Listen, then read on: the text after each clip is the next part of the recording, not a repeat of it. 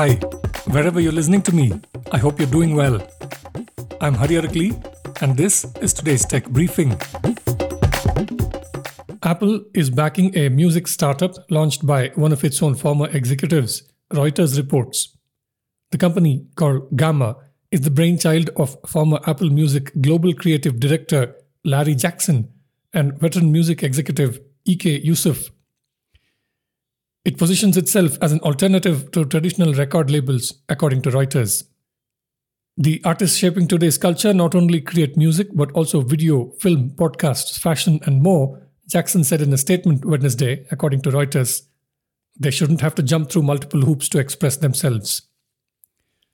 Gamma says it will support content creation, including music, video, and podcasts, and provide audio and video distribution through Vidya, a company it acquired in December 2022, according to the Reuters report. Meanwhile, Spotify Technology said on Wednesday it crossed 500 million monthly active users, according to Reuters. The Swedish company will roll out new features like Smart Shuffle and previews of podcasts and music playlists on its audio streaming platform, and it announced a new user interface at its annual Stream On event.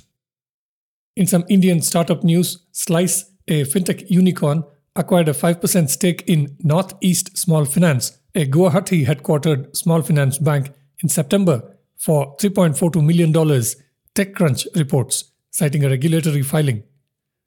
Reserve Bank of India, the country's central bank, has in recent times rolled out several stringent rules to curb predatory lending practices and to ensure that fintech startups offering credit cards and loans only do so within the bounds of the country's regulated banking ecosystem. Incorporated in 2016, Northeast Small Finance Bank is a subsidiary of RGV and NE Microfinance that serves customers in the northeastern region of the country.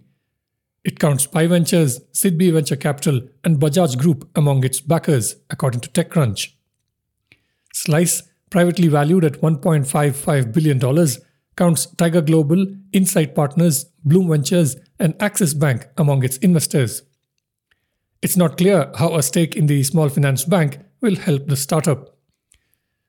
Staying on the topic of startups and looking specifically at women-led ventures, meaning startups with at least one woman among the founders or co-founders, data from Traction shows that almost 1 in 5 of all funded startups in India is now a woman-led startup.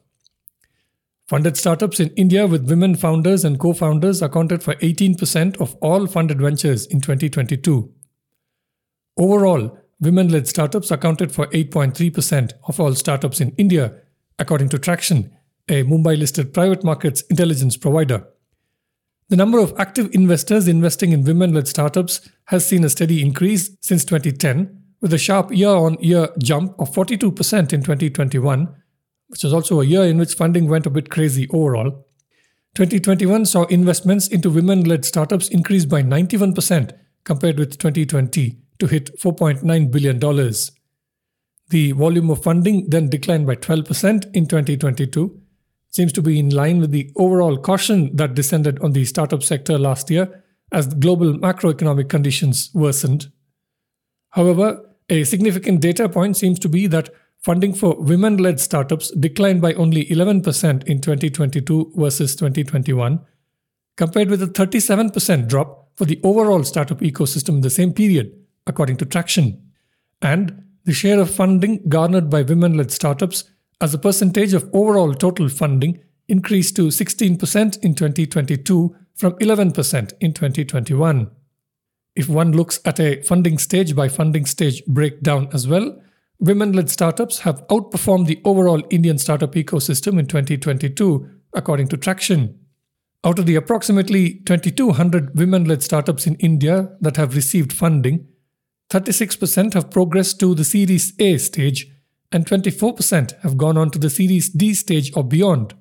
Among the cities in India, women-led startups in Bengaluru have raised the most funding at $11.3 billion, followed by Delhi NCR at $5.7 billion and Mumbai at $3.5 billion.